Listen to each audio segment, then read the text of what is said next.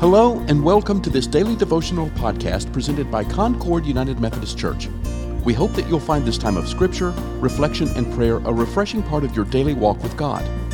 This series of devotionals follows our daily Bible reading plan, which coincides with our current sermon series, Friends in Low Places, Jesus According to Luke. You can find the scripture readings for today by downloading our daily Bible reading plan. You can find that plan at concordunited.org/Bible. Finally, we invite you to share this podcast with family, friends, or anyone who might benefit from it. Today's devotional was written by Barbara Bradley. The scripture is Luke chapter 1, verses 39 through 80. This chapter in Luke opens with Elizabeth, well beyond childbearing years, finding out she's expecting. She is pregnant with John, the great messenger of the Lord. While many women would probably have cried, Elizabeth is a much stronger woman. She is filled with joy. While Elizabeth is processing this news, you have Mary in another town who is also pregnant. Another miracle because she is a virgin.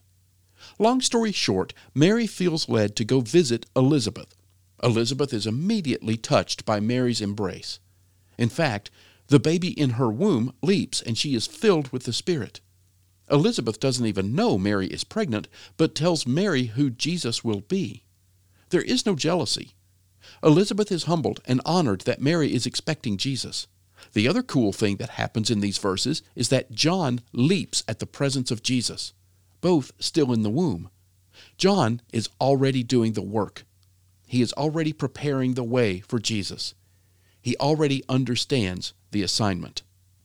It is also important to acknowledge the humility and honor both women show for each other. Elizabeth isn't jealous of Mary because Mary is carrying the future Lord. Both women praise God and celebrate each other. Neither feel worthy, but we know time and time again Jesus uses the nobody's the lesser, the plain, the regular, the unimportant, and the unworthy. The birth of John.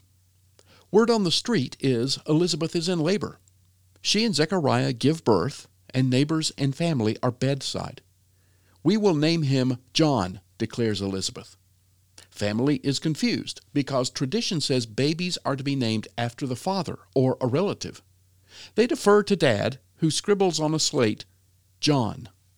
His name is John. John means the grace of God. Everyone begins to pay attention. Who are these two babies, Jesus and John, going to be? Where do we land in all this? What is the main idea we need to take away from this chapter of the Bible? God loves His people, and He keeps His promises. Even after the Jews spent 400 years in silence from the Lord because they were unfaithful and didn't deserve His love, God was there to offer His love, His forgiveness, His mercy.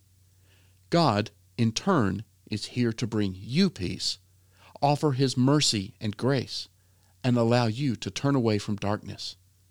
Let Jesus change your life. Let us pray.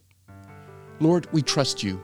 You are merciful and show grace to us time and time again. Allow us to be Your light, show humility, and treat others as You treat us. Amen.